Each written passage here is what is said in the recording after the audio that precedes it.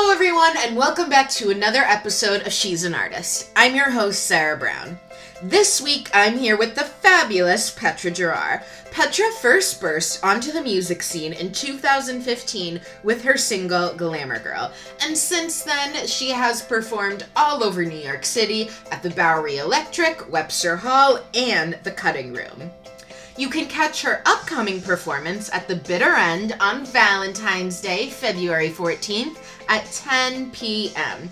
You can find more information on Petra at petragerard.com, and all her music is currently on Spotify. Once again, I'm your host, Sarah Brown, and this is She's an Artist. All right, hello, welcome. Hello. All right, so you're a singer, you're a musician. Yes, singer, songwriter, producer, all the above. Everything. One-woman show. Yes. And this, runs in the family. Because your brother is also, a musical prodigy. You're both just, yeah. Yeah, I mean, he does mostly, classical music. Mm-hmm. I just say, he's an opera composer. That's, what Oh, he does. yeah. He's always getting commissioned for works. He's putting up works everywhere. And I started off as a classical musician. I played classical piano for about 15 years of my life. Oh, yeah. But when I was about, 6 or 7, because I knew what I wanted in my life when I was 6 years old, I was Mom, I want to do something different than my brother. I love the piano, but I want something different. Yeah. So my mom bought me a Fender Strat and was like, this is the most different thing I can give you. So here, enjoy. Because I still wanted to do music, but I was I loved classical music, and I still do to this day, but I was just I just need to try something a bit different than my brother. Yeah, right? Oh, man. Complete 180. Yeah, I mean, I guess sometimes younger siblings want to be just like their older siblings. Yeah. But I don't know. I didn't feel that way either. I wanted to do something, different. I mean, I definitely cite Felix as, an inspiration for everything I do, from his, work ethic and his work. It's great, but I was just, in the sort of way that I put myself out there, I want to do it a different way. Yeah. So, I took to the more showgirl, extravagant, flamboyant rap. No, that's great. That's what I like, though.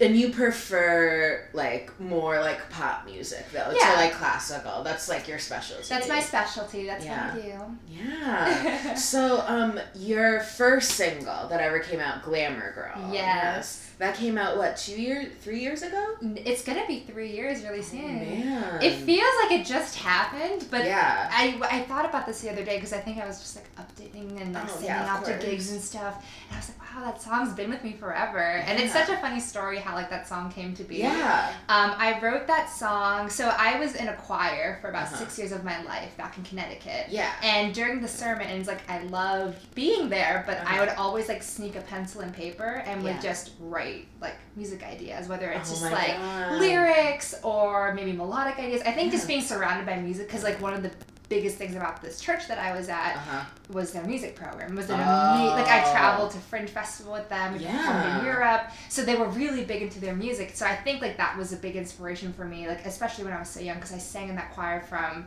I think when I was 12 up to when I was 16. Oh, wow. So it was for a very, very long time I was with that church. And I wrote Glamour Girl at a Good Friday Mass. Amazing. It was a 6-hour service. Oh my gosh. I still haven't told my choir director this story. Yeah. And the night before, I was watching The 7-Year Itch, and I am a huge Marilyn Monroe fan. I'm a huge classic movie fan. Yeah. I share a birthday with Audrey Hepburn, so oh my God. It runs in my blood to just love classic movie icons. And I think I just had this idea about the super glitzy girl and just who just wants to be in love. It's Glamour Girl still, I say, the happiest song I've written to this day.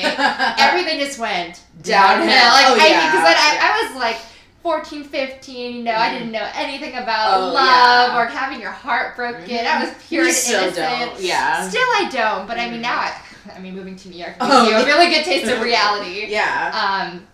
But it was just it just happened. I sat there for the service and I wrote the whole song. And I went to the car afterwards. My mom picked me up and I was like, so, Mom, I wrote this song. And she was like, you did it during a Good Friday service? I was like, yeah. It was why not? Yeah. She loved loved it, and I did this little production. I used to record in my bedroom. Yeah. I had a little walk-in closet, and I would take all the clothes out, and I would just like record my music in there. Because I really didn't know, like I just taught myself how to produce music, and I didn't want to lose track of my ideas. And I recorded the demo, and it's just like the one song that always stuck with me. Like no matter all, like even when I was deciding on what song to do first, I was like, I have to do that song because it was just. There was something about that song. I was like, this just feels like it embodies what I really want to do with my music. Like, it was a good thing to put forward first. Yeah. And I feel like I made the right decision. Yeah. It's definitely taken me a long way. Yeah, so. But you don't record in your closet anymore. No. We've come a step up from the closet. We're not in my closet anymore. Okay. So we're recording in Big Girl Studios. Good for you. Making things happen. Yeah, no, it's exciting. It's really exciting. So, Glamour Girl, what was, like, the whole message of that song?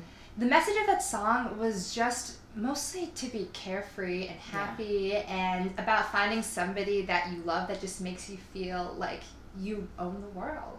Awesome. So it was just like one of those songs that like totally like a step away from reality, but also keeping that like Marilyn Monroe character in mind, because I feel like in a way, like although like her personal life was very like dark, in the image that she would like project, it was very light and bubbly and free spirited, and I really wanted to catch that embodiment in the song. Okay. So that's kind of like the whole message behind it. It's kind of like this carefree song that anyone can just like get up and dance to. It doesn't matter what kind of music you like. Like you will like this song. That's what my pitch was always. Like I was like, you will like this song. And it's on Spotify right now. Yeah, it's on Spotify. Amazing. It's on Spotify. And you also have another album coming out very soon. Very soon. I would say like at some point later in 2018. I just started recording at the like right before New Year's Eve. Okay. But I mean, it's all songs that I've written over the last several months. I really started putting the project together last July. Okay. And because I just like during my time in undergrad, I really didn't start doing my music till I was a junior in college. Music, because I came to New York when I was 16, I was like, oh, you know, like, I'm just going to do music. My mom was like, you need to go to school, you need to get an education. Education is important. I was like, okay. So I ended up going to school, focused on that for a couple of years, but I was just like, I really want to try because I'm here in the city, and I would always hang out at the Performing Arts School. That's where all my friends are. I have a lot of friends at my liberal arts program, but I would always be at the Performing Arts School. Everyone thought that I was like a jazz student. I was like, I don't. I appreciate it, but I'm not. So I was just like, I need to try because this is just a once in a lifetime opportunity. And I lived like 2 blocks away from the bitter end. I was like, I just wanted to see what it would be like. Yes, so over the years, like from starting off with like doing Glamour Girl and touring, there were so many changes in my life that happened. So like the release of Glamour Girl was the start of all of it. Okay. So I mean, one of the first and most unfortunate things that happened was losing my father. Yes. He passed away in 2016 from stage 4 lung cancer. He was diagnosed like 2 months before he passed. So there was just like so many things like that was just like this constant change, and I didn't know how to grasp it. And I mean, my brother graduated college, and just like dealing with this whole idea of like loss and reality and mortality and just like all these things, and I was just like 18, 19 years old trying to figure out like what the hell this all means. I would just like write in my notebook all the time. And this is what your album This is what the album is going to be about. It's mostly just about like being honest about everything, because I feel like a lot of the image that I've projected over the last couple years is just like, of course, it's still who I am, but very bubbly, very bright, very charismatic, and I'm still all of those things, but, I mean, we live in a crazy world today. I mean, we have Donald Trump as president, for example, so it's very hard to just be like that all of the time. You have to just get a grip with yourself and get a grip with the people around you, because, I mean, as an artist, you have everyone's ear. Of course. So I want to make my voice important in this whole conversation and just be like, you know, like, this is all great, but also, let's just be real here for a second, because I'm tired about hearing about fake shit, and I just want to be real. I want to be honest. So that's just the whole purpose behind it, and just talking about life in general. So it's gonna be a 10-track album, and so it's a lot of music, and all written by you, all written by me, arranged by me.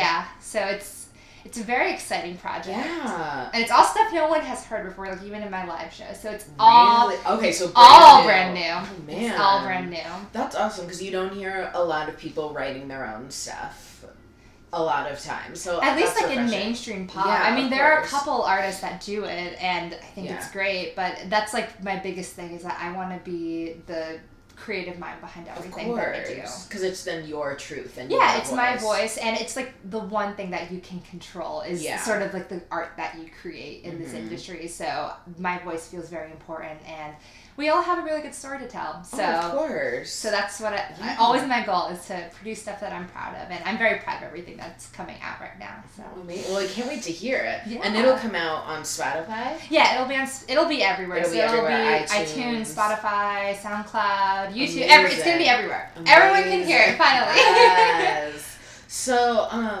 going back to your dad. Yes. So you and your brother, actually, and one of our mutual friends, Brittany. Yes. You guys did a show called Soul Beams. Yes, Sounds of the Soul Beams. And that was just produced not a few weeks ago, actually. Yeah, it was at LPR. The first time we did it was at BAM back in June 2016. Which is crazy. That's amazing. Epic. It was that BAM was like, Yeah, it was an amazing experience. Yeah, they took us in with open arms, and they were so amazing. And LPR was phenomenal too. Yeah. Both performances have been just so successful and wonderful. Yeah. And Soul Beams is a very personal work to all of us. And what is Soul Beams about? So the premise of it started, I would say, back in like 2016. So around the same time that my father passed away, my brother was working on his senior thesis, which was an opera, The Fall of the House of Usher, where Brittany was the director, and we had so many amazing musicians a part of that cast as well. And around that time, Brittany's grandmother died. Yeah. Then, like a month later, my dad passed away, and a week from my father's passing, the soprano's mother passed away, and all of them passed away from cancer. So we had like this common thread, and we were doing this huge show together, and we were trying to just like get a grip with our feelings and reality, and we just didn't know how to properly grieve because our mindset was like in this totally different place. Like we were like, we had this show to put on, but how do we cope with loss in such a great capacity that's affected all of our lives? So after Usher finished, Felix and Brittany came up with this idea that they wanted to sort of have a production where they would pay homage to our relatives. And the great thing about the first Soul Beams performance is that the soprano that was in Usher, she got to perform in the worldwide debut of the production. Of course, Felix and I were there. Brittany was there. So and actually, the baritone who sang in Usher also performed in it. Oh, so it was like full circle. So it was full circle, and everyone that was there at the time got to be in this production. So there was such a deeper meaning to it than just like some random singers and musicians coming together. It's people who've lived this experience with us. So it was a beautiful thing to be a part of. And then getting to do it again at LPR was another interesting experience in a whole different level, because we definitely did some different tweaks to the production. We had a new song that was debuted there. So it wasn't the same show, or it was? It was pretty much the same show, but LPR is a bit of a different venue, so we got to do like different stage work, and we had the new song debuted there, so it added a different twist, and it was really cool to try it in this new light, and I really love the performance that we did at LPR. It's definitely one of my favorites. So is Soul Beams like a cohesive show, or is it like little vignettes? So it's a song cycle. So so each work is like its own vignette. They each tell different stories. So there's like After Life, After Death, which is like the prelude and like the closing of the work. There's a song in there called Tina, which talks about a heroin drug overdose at a sex club. And we're all like banging chairs and plumbing pipes and like throwing ourselves on the floor and dying at the end, which is it's very fun to do. It's one of my favorite ones to perform, and I'm clapping the whole time. So Brittany and Felix poke fun at me when they write the program notes. They say like Petra, who plays Melanoy, she's a singer, actress, and clapping artist. Oh my god. Yeah, that was published in the BAM program. I died. I was like, you really wrote clapping artist. You're the first clapping artist first on this podcast. I'm very happy to be. It's a hidden talent of mine. Hidden talent. Clapping. For everyone who needs a clapper, Petra. She's your girl. Yes. Please tag me. Yeah. I have good rhythm. Yeah. So you've had an interesting life, because you came here at 16. Yes. To go to college. Yes. So you're like college graduate, 20 years old, like so young, already done so much. That's amazing. It was funny because at the time, I mean, I was not thinking of it. Oh, of course My mom was always like, yeah, like my baby's going to college. Yeah. Like, she was the one like who was always so behind, and so was my dad. But I was just like, yeah, I'm going to college and taking classes. I mean, I felt it more when I was actually at school, because I I was surrounded by people that are like 2 years older than me, and I was just like, oh my God, like they're gonna hate me if I say I'm 16. So I kept it a total secret when I went to school. I didn't tell anybody. But it was, I had one of my best friends, Odalis. She was like my confidant the whole time. So I'm gonna give her a shout out on this podcast. Yes. And she was like one of my closest friends. And in our journalism class that we were in my first semester of college, I wrote this thought piece called Freshman 16. Yeah.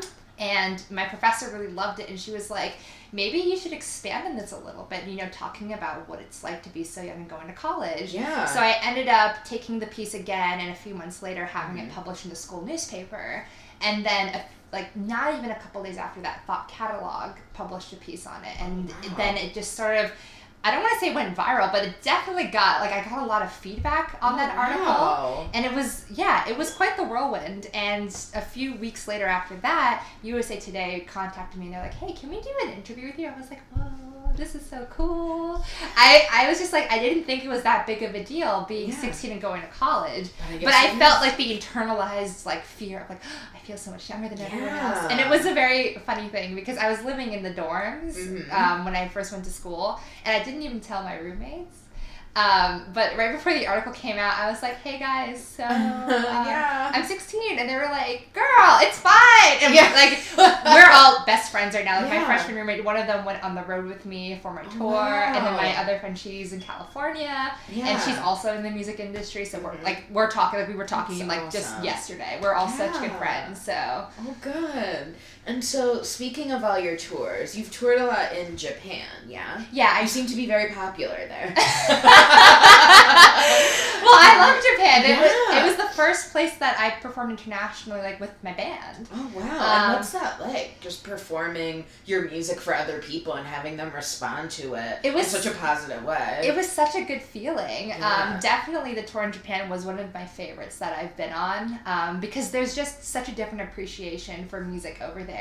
Even during the songs that were sad and slow, they were still dancing ballroom style and just cheering me on, and it was just so it was a very beautiful experience to see that. And even though because there's a whole language barrier there, that they were still we were able to communicate through music, it was just a mind-blowing experience. And there were some shows where people gave me little gifts, little tokens, and I still collect them. They're in my room, and it was just such a heartwarming experience that I couldn't think of a better tour to go on. And we were there for 10 days. We played a festival while we were over there, and we did some shows at Hard Rock Cafe. Awesome. We did 2 shows there. It was a double bill that night, so it was a lot of fun. We did some shows in Tokyo. We did some shows in Kobe. So we got to see so much of Japan while we were there. It was an awesome experience. And while we were on the road, D'Addario was one of our sponsors, so we got to rock their gear at all the shows. Have some swag. Yeah, have some swag. Amazing. That's awesome. Yeah. Oh, wow.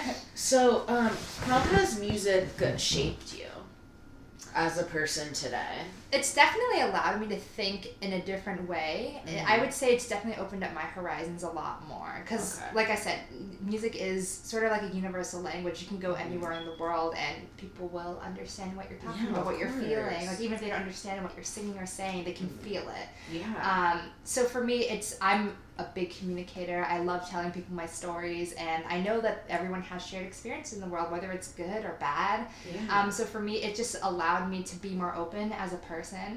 Especially coming to school so young and being in a place like New York City when you're so when you're just 16, you feel scared about everything. You're just I don't know what to do, how to feel. So I felt like I was more myself when I was standing behind a microphone and holding a guitar in my hand than I ever was doing anything else in my life.